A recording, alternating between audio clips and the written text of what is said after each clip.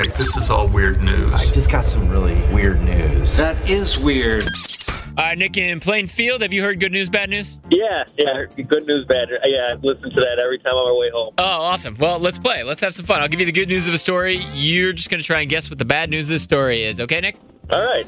All right. The good news of the story is that there's a man who had a dream that someone was breaking into his house. But the good news is it was just a dream. What's the bad news of that story? That was him sleepwalking and really breaking into someone's house. Oh, he was breaking into someone else's house? Yeah. Well, you said it was really just a dream, he said. Yeah, it was just a dream.